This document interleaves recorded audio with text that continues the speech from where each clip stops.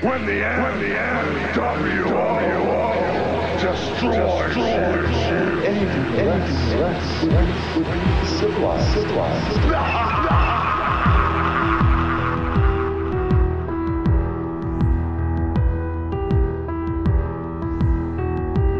Hey there, friends and fellow wisdom seekers. What is happening? Welcome to the Brave New World Order podcast, straight out the dungeons of podcasting. I am Brandon St. One. First and foremost, I want to thank you all for joining me, taking the time out of your lives to check in and see what's happening in the Brave New World Order. Today, I have a special reading of Anatomy of the State by the legend Murray Rothbard.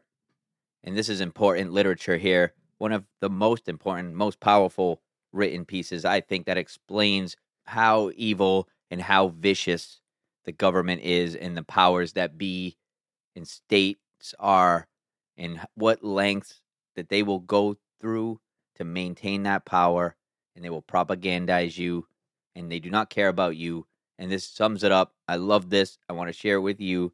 I think it's important to read the words of brilliant men like Murray Rothbard and to know what we're talking about when we're attacked or we're called conspiracy theories or different names or whatever, to back it up, that we know our shit, that we're not just watching YouTube videos, which, hey, YouTube videos are fun, or listening to podcasts such as this. We're actually going deeper, and we're gathering data from all over, data sets from all over the place. Sure, we can check in on people like Alex Jones, just like we could check in on the bullshit that's on CNN. It's very important for me to try to be as versed as possible in writings like this from powerful people like Murray Rothbard and other brilliant people. So I'm going to continue to find little things like this and share them with you on the podcast, because this is not a long book or anything, but it has so much information, so much powerful information for us to contemplate. So take this all in, think about it, philosophize over it, form your own thoughts and ideas about it. It's just interesting stuff to go over. So before I get into that, please take a second, if you're enjoying the Brave New World Order podcast, to subscribe, to follow whatever platform you listen to. Leave a review if you can. Share the podcast with anybody who will listen. That's the only way this gets done. Thank you all for doing so.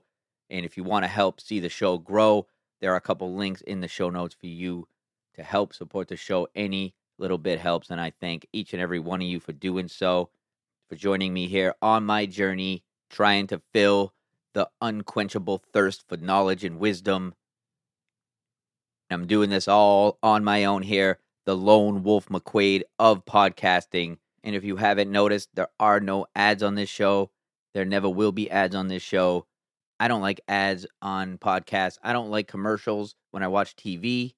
So I'm going to make my show how I would want a show to be. So if you want to help out, you can. A couple links in the show notes. Click on those. And I really appreciate it. Thank you so much. Let's dive in to Anatomy of the State by Murray Rothbard. Anatomy of the State by Murray Rothbard. The greatest danger to the state is independent intellectual criticism. What the state is not. The state is almost universally considered an institution of social service. Some theorists venerate the state as the apotheosis of society.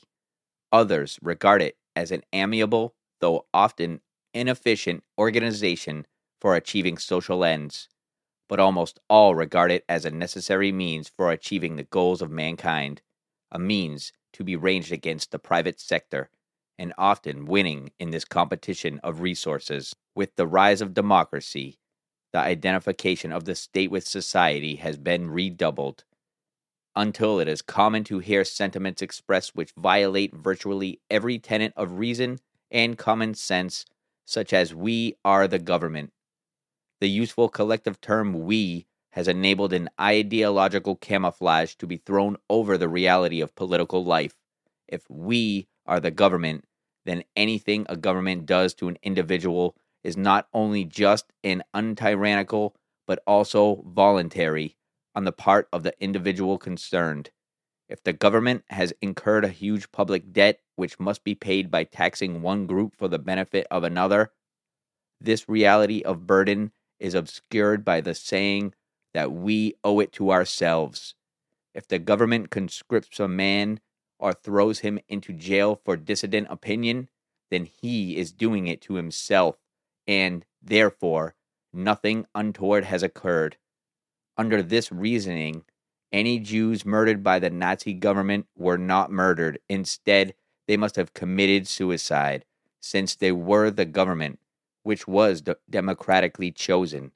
And therefore, anything the government did to them was voluntary on their part. One would not think it necessary to belabor this point, and yet the overwhelming bulk of people hold this fallacy to a greater or lesser degree. We must therefore emphasize that we are not the government. The government is not us. The government does not in any accurate sense represent the majority of the people. But even if it did, even if 70% of the people decided to murder the remaining 30%, this would still be murder. It would not be voluntary suicide on the part of the slaughtered minority. No organicist metaphor, no irrelevant bromide that we are all part of one another must be permitted to obscure this basic fact.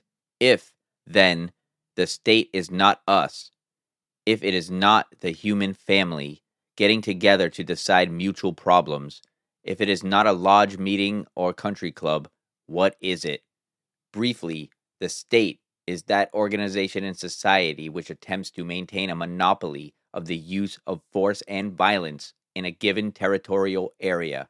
In particular, it is the only organization in society that obtains its revenue not by voluntary contribution or payment for services rendered, but by coercion, while other individuals or institutions obtain their income by productions of goods and services and by the peaceful and voluntary sale of these goods and services to others. The state obtains its revenue by the use of compulsion, that is, by the use and threat of the jailhouse and the bayonet. Having used force and violence to obtain its revenue, the state generally goes on to regulate and dictate the other actions of its individual subjects. One would think that simple observation of all states through history and over the globe would be proof enough of this assertion, but the miasma of myth has lain so long over state activity that elaboration is necessary. What the state is, man is born naked into the world, and needing to use his mind to learn how to take the resources given him by nature, and to transform them, for example, by investment in capital, into shapes and forms and places where the resources can be used for the satisfaction of his wants and the advancement of his standard of living. The only way by which man can do this is by the use of his mind and energy to transform resources, production, and to exchange these products for products created by others. Man has found that, through the process of voluntary mutual exchange, the productivity and hence the living standards of all participants in exchange may increase enormously. The only natural course for man to survive and to attain wealth, therefore, is by using his mind and energy to engage in the production and exchange process. He does this first by finding natural resources, and then by transforming them, by mixing his labor with them, as Locke puts it, to make them his individual property, and then by exchanging this property for the similarly obtained property of others. The social path dictated by the requirements of man's nature, therefore, is the path of property rights, and the free market of gift or exchange of such rights. Through this path, men have learned how to avoid the jungle methods of fighting over scarce resources, so that A can only acquire them at the expense of B, and instead to multiply those resources enormously in peaceful and harmonious production and exchange. The great German sociologist Franz Oppenheimer pointed out that there are two mutually exclusive ways of acquiring wealth. One, the above way of production and exchange he called the economic means. The other way is simpler in that it does not require productivity. It is the way of seizure of another's goods or services by the use of force and violence. This is the method of one-sided confiscation, of theft of the property of others. This is the method of which Oppenheimer termed the political means to wealth.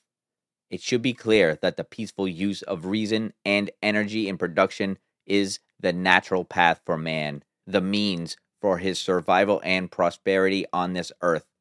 It should be equally clear that the coercive, exploitative means is contrary to natural law. It is parasitic, for instead of adding to production, it subtracts from it. The political means siphons production off to a parasitic and destructive individual or group, and this siphoning not only subtracts from the number producing, but also lowers the producer's incentive to produce beyond his own subsistence. In the long run, the robber destroys his own subsistence by dwindling or eliminating the source of his own supply. But not only that, even in the short run, the predator is acting contrary to his own true nature as a man. We are now in a position to answer more fully the question, what is the state? The state, in the words of Oppenheimer, is the organization of the political means. It is the systematization of the predatory process over a given territory, for crime at best is sporadic and uncertain. The parasitism is ephemeral, and the coercive parasitic lifeline may be cut off at any time by the resistance of the victims. The state provides a legal, orderly, systemic channel for the predation of private property. It renders certain, secure, and relatively peaceful the lifeline of the parasitic caste in society. Since production must always precede predation, the free market is anterior to the state. The state has never been created by a social contract. It has always been born in conquest and exploitation. The classic paradigm was a conquering tribe pausing in its time-honored method of looting and murdering a conquered tribe to realize that the time span of plunder would be longer and more secure and the situation more pleasant if the conquered tribe were allowed to live and produce, with the conquerors settling among them as rulers, exacting a steady annual tribute. One method of the birth of a state may be illustrated as follows. In the hills of southern Ruritania, a bandit group manages to obtain physical control over the territory, and finally the bandit chieftain proclaims himself king of the sovereign and independent government of South Ruritania, and if he and his men have the force to maintain this rule for a while, lo and behold, a new state has joined the family of nations, and the former bandit leaders have been transformed into the lawful nobility of the realm. How the state preserves itself. Once a state has been established, the problem of the ruling group or caste is how to maintain their rule. While force is their modus operandi, their basic and long-run problem is ideological. For in order to continue in office, any government, not simply a democratic government, must have the support of the majority of its subjects. This support, it must be noted, need not be active enthusiasm. It may well be passive resignation as if to an inevitable law of nature, but support in the sense of acceptance of some sort it must be. Else the minority of state rulers would eventually be outweighed by the active resistance of the majority of the public. Since predation must be supported out of the surplus of production, it is necessarily true that the class constituting the state, the full-time bureaucracy, and nobility, must be a rather small minority in the land, although it may be, of course, purchase allies among important groups in the population. Therefore, the chief task of the rulers is always to secure the active or resigned acceptance of the majority of the citizens. Of course, one method of securing support is through the creation of vested economic interests. Therefore, the king alone cannot rule. He must have a sizable group of followers who enjoy the prerequisites of rule. For example, the members of state apparatus, such as the full-time bureaucracy or the established nobility, but this still secures only a minority of eager supporters, and even the essential purchasing of support by subsidies and other grants of privilege still does not obtain the consent of the majority. For this essential acceptance, the majority must be persuaded by ideology that their government is good, wise, and at least inevitable, and certainly better than the other conceivable alternatives. Promoting this ideology among the people is the vital social task of the intellectuals. For the masses of men do not create their own ideas, or indeed think through these ideas independently. They follow passively the ideas adopted and disseminated by the body of intellectuals. The intellectuals are, therefore, the opinion molders in society. And since it is precisely a molding of opinion that the state most desperately needs, the basis for age-old alliance between the state and intellectuals becomes clear. It is evident that the state needs the intellectuals. It is not so evident why intellectuals need the state. Put simply, we may state that the intellectual's livelihood in the free market is never too secure, for the intellectual must depend on the values and choices of the masses of his fellow men. It is precisely characteristic of the masses that they are generally uninterested in intellectual matters.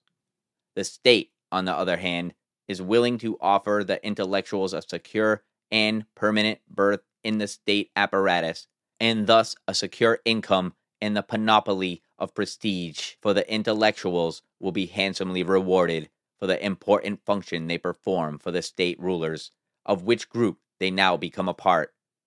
The alliance between the state and the intellectuals was symbolized in the eager desire of professors at the University of Berlin in the 19th century to form the intellectual bodyguard of the House of Hohenzollern.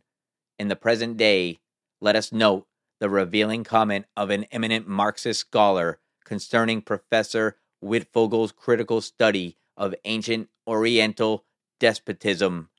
The civilization which Professor Wittfogel is so bitterly attacking was one which could make poets and scholars into officials. Of innumerable examples, we may cite the recent development of the science of strategy in the service of the government's main violence-wielding arm, the military. A venerable institution, furthermore, is the official or court historian, dedicated to purveying the rulers' views of their own and their predecessors' actions. Many and varied have been the arguments by which the state and its intellectuals have induced their subjects to support their rule. Basically, the strands of argument may be summed up as follows. A. The state rulers are great and wise men. They rule by divine right. They are the aristocracy of men. They are the scientific experts, much greater and wiser than the good, but rather simple subjects. And B. Rule by the extent government is inevitable, absolutely necessary, and far better than the indescribable evils that would ensue upon its downfall. The union of church and state was one of the oldest and most successful of these ideological devices. The ruler was either anointed by God, or, in the case of absolute rule of many Oriental despotisms, was himself God. Hence, any resistance to his rule would be blasphemy. The state's priestcraft performed the basic intellectual function of obtaining popular support and even worship for the rulers. Another successful device was to instill fear of any alternative systems of rule or non-rule. The present rulers, it was maintained, supply to the citizens an essential service for which they should be most grateful: protection against sporadic criminals and marauders. For the state, to preserve its own monopoly of predation, did indeed see to it that private and unsystematic crime was kept to a minimum. The state has always been jealous of its own preserve. Especially has the state been successful in recent centuries in instilling fear of other state rulers. Since the land area of the globe has been parceled out among particular states, one of the basic doctrines of the state was to identify itself with the territory it governed. Since most men tend to love their homeland, the identification of that land and its people with the state was a means of making natural patriotism work to the state's advantage. If Ruritania was being attacked by Moldavia, the first task of the state and its intellectuals was to convince the people of Ruritania that the attack was really upon them and not simply upon the ruling caste. In this way, a war between rulers was converted into a war between peoples, with each people coming to the defense of its rulers in the erroneous belief that the rulers were defending them. This device of nationalism has only been successful in Western civilization in recent centuries. It was not too long ago that the mass of subjects regarded wars as irrelevant battles between various sets of nobles. Many and subtle are the ideological weapons that the state has wielded through the centuries. One excellent weapon has been tradition. The longer that the rule of a state has been able to preserve itself, the more powerful this weapon. For then, the X dynasty, or the Y state, has the seeming weight of centuries of tradition behind it. Worship of one's ancestors, then, becomes a none too subtle means of worship of one's ancient rulers. The greatest danger to the state is independent intellectual criticism. There is no better way to stifle that criticism than to attack any isolated voice, any raiser of new doubts, as a profane violator of the wisdom of his ancestors. Another potent ideological force is to deprecate the individual and exalt the collectivity of society. For since any given rule implies majority acceptance, any ideological danger to that rule can only start from one or a few independently thinking individuals. The new idea, much less this new critical idea, must needs begin as a small minority opinion. Therefore, the state must nip the view in the bud by ridiculing any few that defies the opinions of the mass. Listen only to your brothers, or adjust to society, thus become ideological weapons for crushing individual dissent. By such measures, the masses will never learn of the non-existence of their emperor's clothes. It is also important for the state to make its rule seem inevitable. Even if its reign is disliked, it will then be met with passive resignation, as witnessed the familiar coupling of death and taxes. One method is to induce historiographical determinism, as opposed to individual freedom of will.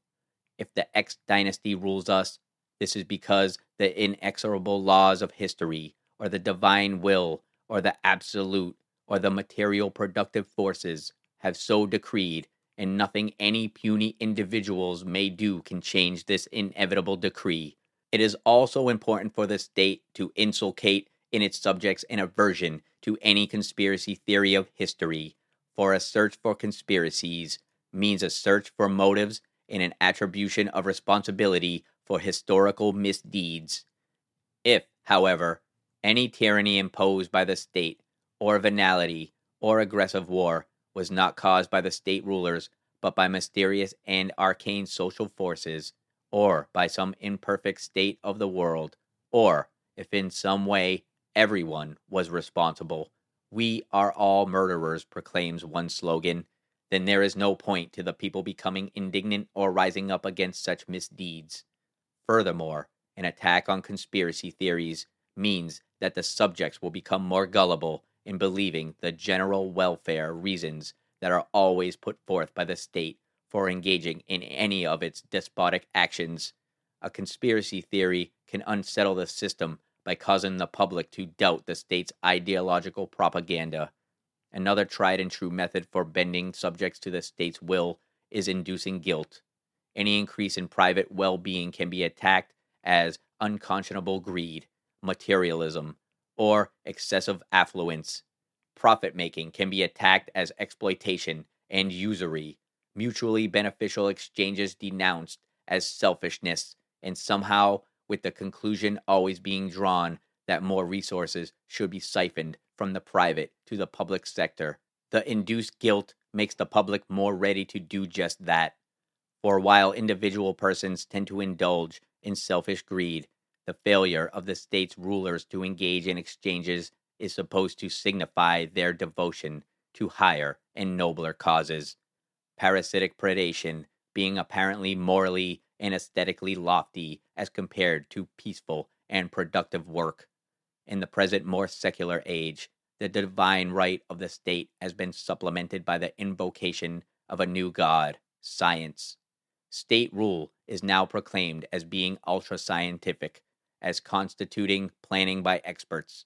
But while reason is invoked more than in previous centuries, this is not the true reason of the individual and his exercise of free will. It is still collectivist and determinist, still implying holistic aggregates and coercive manipulation of passive subjects by their rulers. The increasing use of scientific jargon has permitted the state's intellectuals to weave obscurantist apologia for state rule that would have only met with derision by the populace of a simpler age. A robber who justified his theft by saying that he really helped his victims, by his spending giving a boost to retail trade, would find few converts. But when this theory is clothed in the Keynesian equations and impressive references to the multiplier effect, it unfortunately carries more conviction, and so the assault on common sense proceeds, each age performing the task in its own ways. Thus, ideological support being vital to the state, it must unceasingly try to impress the public with its legitimacy, to distinguish its activities from those of mere brigands. The unremitting determination of its assault on common sense is no accident, for as Mencken vividly maintained, the average man, whatever his errors otherwise, at least sees clearly that government is something lying outside him, and outside the generality of his fellow men, that is a separate, independent, and hostile power, only partly under his control, and capable of doing him great harm. It is a fact of no significance that robbing the government is everywhere regarded as a crime of less magnitude than robbing an individual or even a corporation. What lies behind all this, I believe, is a deep sense of the fundamental antagonism between the government and the people it governs.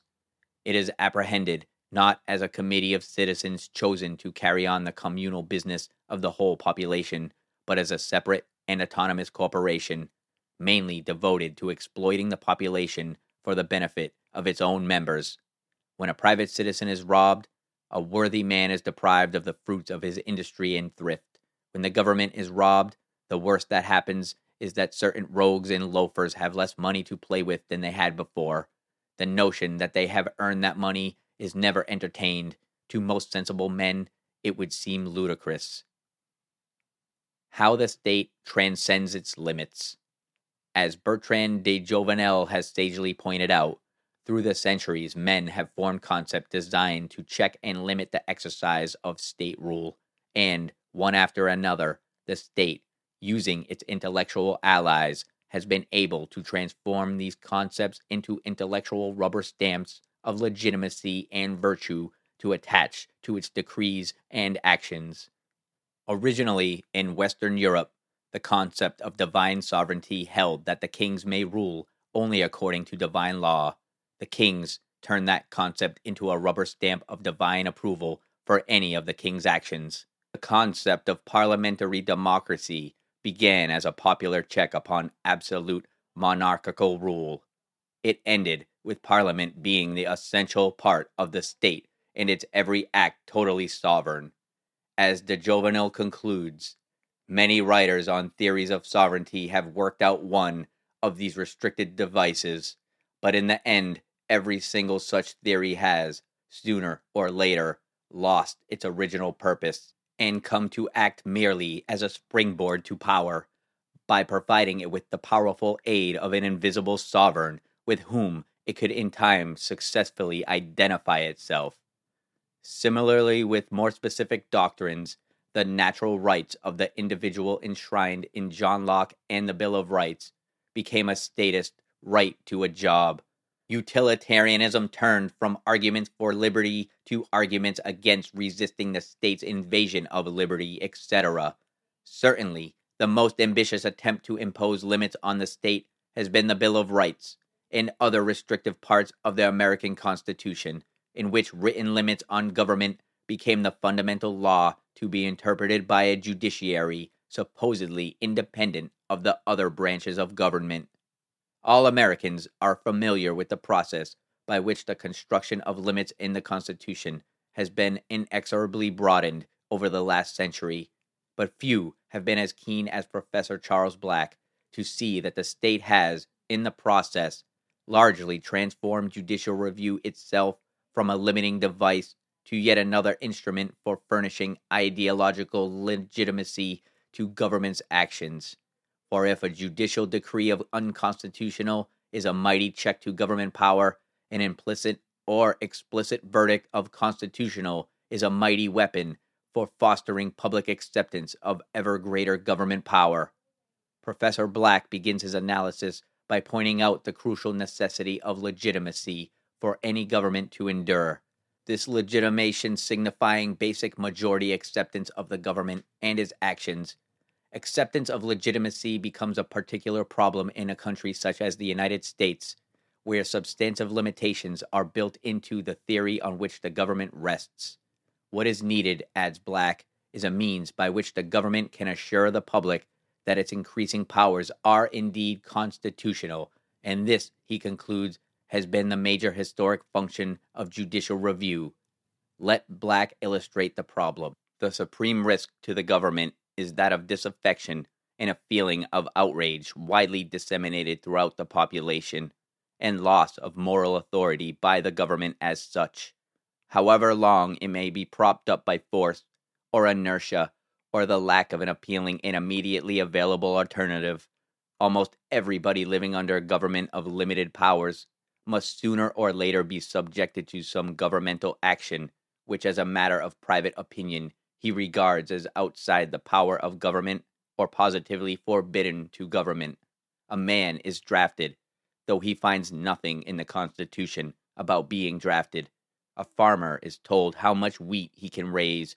He believes, and he discovers that some respectable lawyers believe with him that the government has no more right to tell him how much wheat he can grow than it has to tell his daughter whom she can marry. A man goes to the federal penitentiary for saying what he wants to, and he paces his cell reciting, "Congress shall make no laws abridging the freedom of speech." A businessman is told what he can ask and must ask for buttermilk.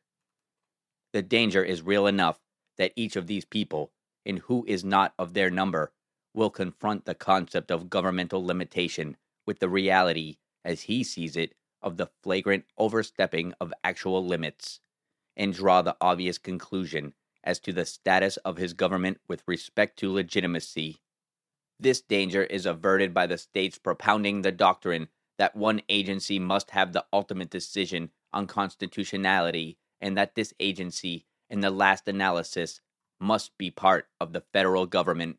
For a while, the seeming independence of the federal judiciary has played a vital part in making its actions virtual holy writ for the bulk of the people.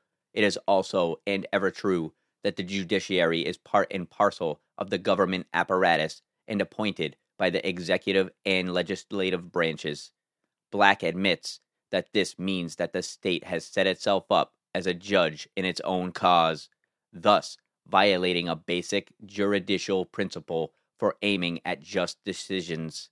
He brusquely denies the possibility of any alternative. Black adds, the problem, then, is to devise such governmental means of deciding as will, hopefully, reduce to a tolerable minimum the intensity of the objection that government is judge in its own cause. Having done this, you can only hope that this objection, though theoretically still tenable, will practically lose enough of its force that the legitimating work of the deciding institution can win acceptance. In the last analysis, Black finds the achievement of justice and legitimacy from the state's perpetual judging of its own cause as something of a miracle. Applying his thesis to the famous conflict between the Supreme Court and the New Deal, Professor Black keenly chides his fellow pro-New Deal colleagues for their short-sightedness in denouncing judicial obstruction. The standard version of the story of the New Deal in the court, though accurate in its way, displaces the emphasis. It concentrates on the difficulties It almost forgets how the whole thing turned out. The upshot of the matter was, and this is what I like to emphasize, that after some 24 months of balking, the Supreme Court, without a single change in the law of its composition, or, indeed, in its actual manning, placed the affirmative stamp of legitimacy on the New Deal and on the whole new conception of government in America. In this way, the Supreme Court was able to put the quietus on the large body of Americans who had had a strong constitutional objections to the New Deal. Of course, not everyone was satisfied. The Bonnie Prince Charlie of constitutionally commanded laissez-faire still stirs the hearts of a few zealots in the highlands of choleric unreality, but there is no longer any significant or dangerous public doubt as to the constitutional power of Congress to deal as it does with the national economy. We had no means, other than the Supreme Court, for imparting legitimacy to the New Deal, as Black recognizes, one major political theorist who recognized, and largely in advance, the glaring loophole in a constitutional limit on government of placing the ultimate interpreting power in the Supreme Court was John C. Calhoun. Calhoun was not content with the miracle, but instead proceeded to a profound analysis of the constitutional problem. In his disquisition, Calhoun demonstrated the inherent tendency of the state to break through the limits of such a constitution.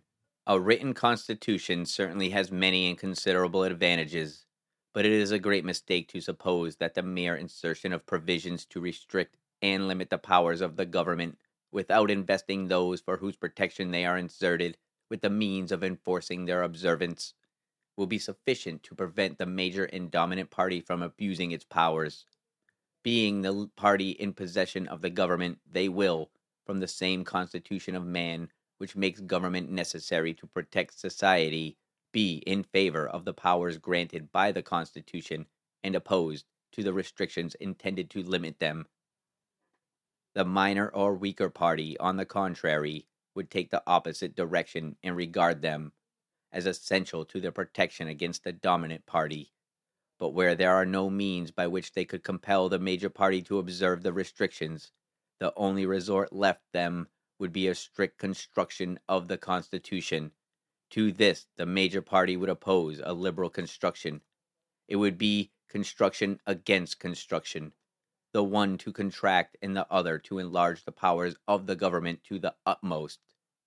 But of what possible avail could the strict construction of the minor party be against the liberal construction of the major, when the one would have all the power of the government to carry its construction into effect, and the other be deprived of all means of enforcing its construction? In a contest so unequal, the result would not be doubtful. The party in favor of the restrictions would be overpowered. The end of the contest would be the subversion of the Constitution. The restrictions would ultimately be annulled, and the government be converted into one of unlimited powers. One of the few political scientists who appreciated Calhoun's analysis of the Constitution was Professor J. Allen Smith. Smith noted that the Constitution was designed with checks and balances to limit any one governmental power, and yet had then developed a Supreme Court with the monopoly of ultimate interpreting power. If the federal government was created to check invasions of individual liberty by the separate states, who was to check the federal power? Smith maintained that implicit in the check and balance idea of the Constitution was the concomitant view that no one branch of government may be conceded the ultimate power of interpretation. It was assumed by the people that the new government could not be permitted to determine the limits of its own authority, since this would make it, and not the Constitution, supreme. The solution advanced by Calhoun and seconded in this century by such writers as Smith was, of course, the famous doctrine of the concurrent majority. If any substantial minority interest in the country, specifically a state government, believed that the federal government was exceeding its powers and encroaching on that minority, the minority would have the right to veto this exercise of power as unconstitutional. Applied to state governments, this theory implied the right of nullification of a federal law or ruling within a state's jurisdiction. In theory, The ensuing constitutional system would assure that the federal government check any state invasion of individual rights, while the states would check excessive federal power over the individual. And yet, while limitations would undoubtedly be more effective than at present, there are many difficulties and problems in the Calhoun solution. If indeed a subordinate interest should rightfully have a veto over matters concerning it, then why stop with the states? Why not place veto power in counties, cities, wards? Furthermore, interests are not only sectional, they are also occupational, social, etc. What of bakers or taxi drivers or any other occupation? Should they not be permitted a veto power over their own lives? This brings us to the important point that nullification theory confines its checks to agencies of government itself. Let us not forget the federal and state governments and their respective branches are still states, are still guided by their own state interests rather than by the interests of the private citizens. What is to prevent the Calhoun system from working in reverse? What states tyrannizing over their citizens and only vetoing the federal government when it tries to intervene to stop that state tyranny? Or for states to acquiesce in federal tyranny? What is to prevent federal and state governments from forming mutually profitable alliances for the joint exploitation of the citizenry? And even if the private occupational groupings were to be given some form of functional representation in government, what is to prevent them from using the state to gain subsidies and other special privileges for themselves or from imposing compulsory cartels on their own members? In short, Calhoun does not push his path-breaking theory on concurrence far enough. He does not push it down to the individual himself if the individual, after all, is the one whose rights are to be protected. Then a consistent theory of concurrence would imply veto power by every individual, that is, some form of unanimity principle. When Calhoun wrote that it should be impossible to put or to keep the government in action without the concurrent consent of all, he was perhaps unwittingly implying just such a conclusion. But such speculation brings to take us away from our subject, for down this path lie political systems which could hardly be called states at all. For one thing, just as the right of nullification for a state logically implies its right of secession, so a right of individual nullification would imply the right of any individual to secede from the state under which he lives. Thus, the state has invariably shown a striking talent for the expansion of its powers beyond any limits that might be imposed upon it. Since the state necessarily lives by the compulsory confiscation of private capital, and since its expansion necessarily involves ever greater incursions on private individuals and private enterprise, we must assert that the state is profoundly and inherently anti-capitalist. In a sense, our position is the reverse of the Marxist dictum that the state is the executive committee of the ruling class in the present day, supposedly the capitalists. Instead, the state, the organization of the political means, constitutes and is the source of the ruling class, rather the ruling caste, and is in permanent opposition to genuinely private capital. We may therefore say with de Jovenel, only those who know nothing of any time but their own, who are completely in the dark as to the manner of powers behaving through thousands of years, would regard these proceedings, nationalization, the income tax, etc., as the fruit of a particular set of doctrines. They are in fact the normal manifestations of power, and differ not at all in their nature from Henry VIII's confiscation of the monasteries. The same principle is at work. The hunger for authority, the thirst for resources, in all of these operations the same characteristics are present, including the rapid elevation of the dividers of the spoils. Whether it is the socialist or whether it is not, power must always be at war with the capitalist authorities, and despoil the capitalists of their accumulated wealth. In doing so, it obeys the law of its nature. What the state fears.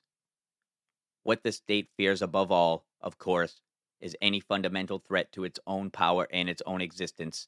The death of a state can come about in two major ways: A, through conquest by another state, or B, through revolutionary overthrow by its own subjects. In short, by war or revolution.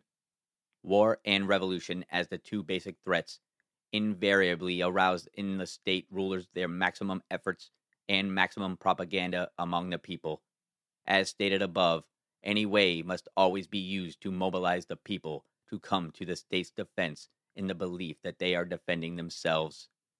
The fallacy of the idea becomes evident when conscription is wielded against those who refuse to defend themselves and are, therefore, forced into joining the state's military band. Needless to add, no defense is permitted them against this act of their own state. In war, state power is pushed to its ultimate, and under the slogans of defense and emergency, it can impose a tyranny upon the public such as might be openly resisted in a time of peace. War thus provides many benefits to a state, and indeed, every modern war has brought to the warring peoples a permanent legacy of increased state burdens upon society. War, moreover, provides to a state tempting opportunities for conquest of land areas over which it may exercise its monopoly of force. Randolph Bourne was certainly correct when he wrote that war is the health of the state, but to any particular state, a war may spell either health or grave injury. We may test the hypothesis that the state is largely interested in protecting itself rather than its subjects by asking, which category of crimes does the state pursue and punish most intensely, those against private citizens or those against itself? The gravest crimes in the state's lexicon are almost invariably not invasions of private person or property, but dangers to its own contentment. For example, treason, desertion of a soldier to the enemy, failure to register for the draft, subversion and subversive conspiracy, assassination of rulers, and such economic crimes against the state as counterfeiting its money or evasion of its income tax. Or compare the degree of zeal devoted to pursuing the man who assaults a policeman with the attention that the state pays to the assault of an ordinary citizen. Yet, curiously, the state's openly assigned priority to its own defense against the public strikes few people as inconsistent with its presumed raison d'etre, or reason for being. How states relate to one another. Since the territorial area of the earth is divided among different states, interstate relations must occupy much of a state's time and energy. The natural tendency of a state is to expand its power, and externally such expansion takes place by conquest of a territorial area. Unless a territory is stateless or uninhabited, any such expansion involves an inherent conflict of interest between one set of state rulers and another. Only one set of rulers can obtain a monopoly of coercion over any given territorial area at any one time. Complete power over territory by State X can only be obtained by the expulsion of State Y. War, while risky, will be an ever-present tendency of states, punctuated by periods of peace and by shifting alliances and coalitions between states. We have seen that the internal or domestic attempt to limit the state in the 17th through 19th centuries reached its most notable form in constitutionalism. Its external or foreign affairs counterpart was the development of international law, especially such forms as the laws of war and neutral rights. Part of international law were originally purely private, growing out of the need of merchants and traders everywhere to protect their property and adjudicate disputes. Examples are admiralty law and the law merchant. But even the governmental rules emerged voluntarily and were not imposed by any international superstate. The object of the laws of war was to limit the interstate destruction to the state apparatus itself, thereby preserving the innocent civilian public from the slaughter and devastation of war. The object of the development of neutrals' rights was to preserve private civilian international commerce, even with enemy countries, from seizure by one of the warring parties. The overriding aim, then, was to limit the extent of any war, and particularly to limit its destructive impact on the private citizens of the neutral and even the warring countries.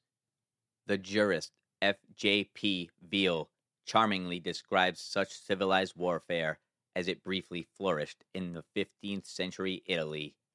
The rich burghers and merchants of medieval Italy were too busy making money and enjoying life to undertake the hardships and dangers of soldiering themselves, so they adopted the practice of hiring mercenaries to do their fighting for them, and being thrifty, business-like folk, they dismissed their mercenaries immediately after their services could be dispensed with. Wars were, therefore, fought by armies hired for each campaign. For the first time, soldiering became a reasonable and comparatively harmless profession. The generals of that period maneuvered against each other, often with consummate skill, but when one had won the advantage, his opponent generally either retreated or surrendered. It was a recognized rule that a town could only be sacked if it offered resistance. Immunity could always be purchased by paying a ransom. As one natural consequence, no town ever resisted, it being obvious that a government too weak to defend its citizens had forfeited their allegiance. Civilians had little to fear from the dangers of war, which were the concern only of professional soldiers. The well-nigh absolute separation of the private civilian from the state's wars in 18th century Europe is highlighted by Neff. Even postal communications were not successfully restricted for long in wartime. Letters circulated without censorship, with a freedom that astonishes the 20th century mind. The subjects of two warring nations talked to each other if they met, and when they could not meet, corresponded, not as enemies, but as friends. The modern notion hardly existed that subjects of any enemy country are partly accountable for the belligerent acts of their rulers, nor had the warring rulers any firm disposition to stop communications with subjects of the enemy. The old inquisitorial practice of espionage in connection with religious worship and belief were disappearing, and no comparable inquisition in connection with political or economic communications was even contemplated. Passports were originally created to provide safe conduct in time of war. During most of the 18th century, it seldom occurred to Europeans to abandon their travels in a foreign country which their own was fighting. And trade being increasingly recognized as beneficial to both parties, 18th century warfare also counterbalances a considerable amount of trading with the enemy. How far states have transcended rules of civilized warfare in this century needs no elaboration here. In the modern era of total war, combined with the technology of total destruction, the very idea of keeping war limited to the state apparati seems even more quaint and obsolete than the original Constitution of the United States. When states are not at war, agreements are often necessary to keep frictions at a minimum. One doctrine that has gained curiously wide acceptance is the alleged sanctity of treaties. This concept is treated as the counterpart of the sanctity of contract. But a treaty and a genuine contract have nothing in common. A contract transfers, in a precise manner, titles to private property, since a government does not, in any proper sense, own its territorial area. Any agreements that it concludes do not confer titles to property. If, for example, Mr. Jones sells or gives his land to Mr. Smith, Jones's heir cannot legitimately descend upon Smith's heir and claim the land as rightfully his. The property title has already been transferred. Old Jones's contract is automatically binding upon young Jones, because the former had already transferred the property. Young Jones, therefore, has no property claim. Young Jones can only claim that which he has inherited from Old Jones, and Old Jones can only bequeath property which he still owns. But if, at a certain date, the government of, say, Ruritania is coerced, or even bribed by the government of Moldavia into giving up some of its territory, it is absurd to claim that the governments or inhabitants of the two countries are forever barred from a claim to reunification of Ruritania on the grounds of the sanctity of a treaty. Neither the people nor the land of northwest Ruritania are owned by either of the two governments. As a corollary, one government can certainly not bind, by the dead hand of the past, a later government through treaty. A revolutionary government which overthrew the king of Ruritania, could, similarly, hardly be called to account for the king's actions or debts. For a government is not, as is a child, a true heir to its predecessor's property. History as a race between state power and social power. Just as the two basic and mutually exclusive interrelations between men are peaceful cooperation or coercive exploitation, production or predation, so the history of mankind, particularly its economic history, may be considered as a contest between these two principles. On the one hand, there is creative productivity, peaceful exchange, and cooperation. On the other, coercive dictation and predation over those social relations. Albert J. Nock happily termed these contesting forces social power and state power. Social power is man's power over nature, his cooperative transformation of nature's resources and insight into nature's laws for the benefit of all participating individuals. Social power is the power over nature, the living standards achieved by men in mutual exchange. State power, as we have seen, is the coercive and parasitic seizure of this production, a draining of the fruits of society for the benefit of non-productive, actually anti-productive rulers. While social power is over nature, state power is power over man. Through history, man's productive and creative forces have, time and time again, carved out new ways of transforming nature for man's benefit. These have been the times when social power has spurted ahead of state power, and when the degree of state encroachment over society has considerably lessened. But always, after a greater or smaller time lag, the state has moved into these new areas to cripple and confiscate social power once more. If the 17th through the 19th centuries were, in many countries of the West, times of exhilarating social power and a corollary increase in freedom, peace, and material welfare, the 20th century has been primarily an age in which state power has been catching up, with a consequent reversion to slavery, war, and destruction. In this century, the human race faces, once again, the virulent reign of the state now armed with the fruits of man's creative powers, confiscated and perverted to its own aims. The last few centuries were times when men tried to place constitutional and other limits on the state, only to find that such limits, as with all other attempts, have failed.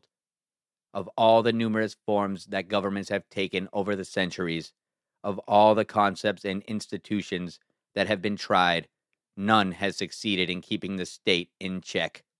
The problem of the state is evidently as far from solution as ever. Perhaps new paths of inquiry must be explored, if the successful, final solution of the state question is ever to be attained. The end. Thank you for joining me for that. That was Anatomy of the State by Murray Rothbard, and I hope that gives you a lot to think about and a lot to philosophize over.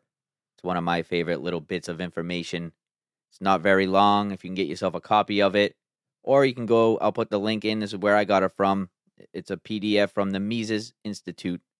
So I'll put that link in the show notes. They put it there for everybody to read. You can read it yourself, or you can listen to me again and again if you want to. However you want to consume this knowledge and wisdom is up to you. It's all about just getting it in that brain of yours.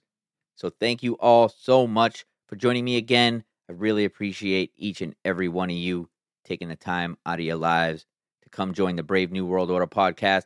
And if you like what I'm doing here, please take a second to hit the follow, subscribe, and leave a review. Wherever you listen to podcasts, I really, really appreciate it, because that is how it gets done. That's the number one thing you can do to help out the show if you like it. And if you want to help support the show, because I'm keeping this ad-free, not going to bog it down with any of that junk. If you want to help support the show, you can. There are a couple of links in the show notes. And I thank you all again for joining me on the Brave New World Order podcast. I will be checking in soon. In the meantime, stay positive, think for yourselves, question everything, Much love. Peace.